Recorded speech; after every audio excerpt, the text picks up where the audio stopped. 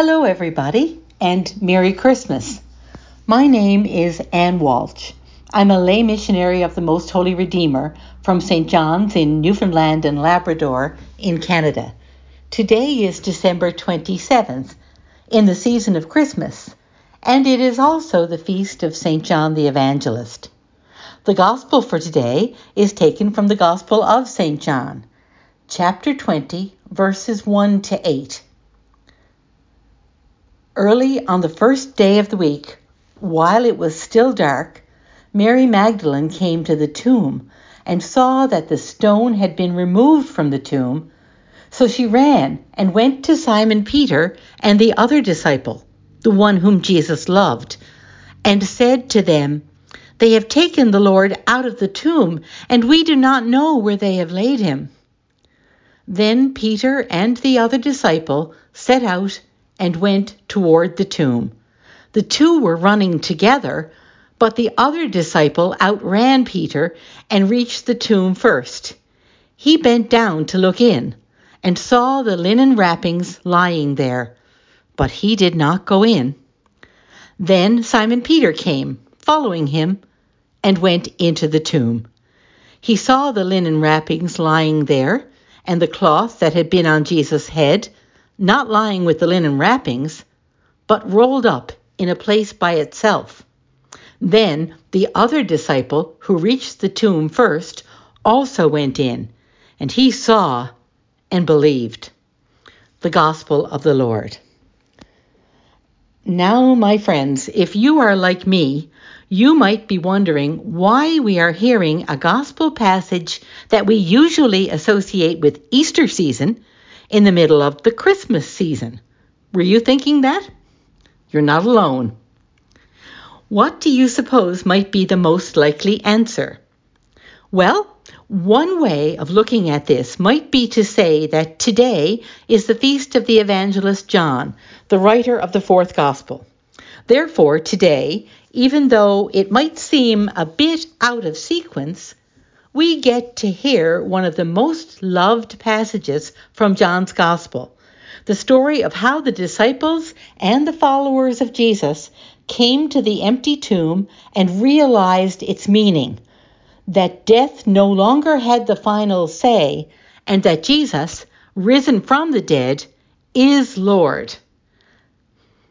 A second possibility is that the gospel that we heard proclaimed today answers two questions for us. The first is that the story of the resurrection reveals to us why Jesus became human and walked among us. And it also gives us some hints about the second question we might have, how we are to live and what we're to do because we believe and follow Jesus. So let's take the first question. Why did God come among us as a human being, especially as a baby, helpless and dependent? I think that St. Alphonsus Liguori answered that question best. He was once asked why God, who could have become a human taking the form of a powerful ruler or a person of influence, why that God chose to enter human experience as a baby, a poor, weak, powerless baby. And St. Alphonsus answered that question simply by saying, "But who wouldn't love a baby?" God loves us, and God wants to be loved by us. Christmas begins the story and calls us to enter into the mystery, and Easter reveals the depth and the breadth and the height and the length of that love. God loves us so much that not only did God become human, but God wants us with him for all eternity.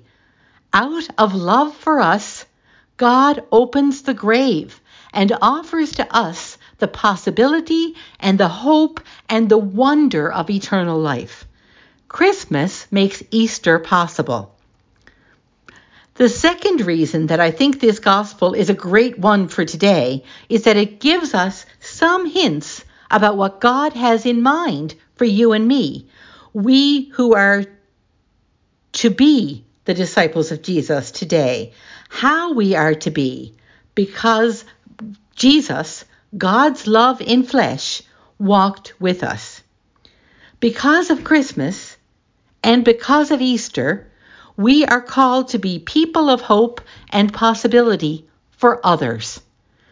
We are to proclaim the good news of the transforming love of Jesus Christ, not only through our words, but also through our lives, through how we are and who we are. Like the Apostle John, whose feast we celebrate today, we are called to be people who bear Christ to others and proclaim the good news in all that we say and in all that we do, in all we are. God continues to walk with and among people through you and me. Like Mary Magdalene, we run away from the tombs of people's lives, the places where hope has died, and we run to hope, to proclaim the good news of God's love and hope and restoration. So today, as we hear this Easter gospel in Christmas season, Merry Christmas. May the wonder of the incarnation of God become flesh, mingled with the joy and the possibility of Easter, be yours now and always. And may our loving God bless us, Father, Son, and Holy Spirit. Amen.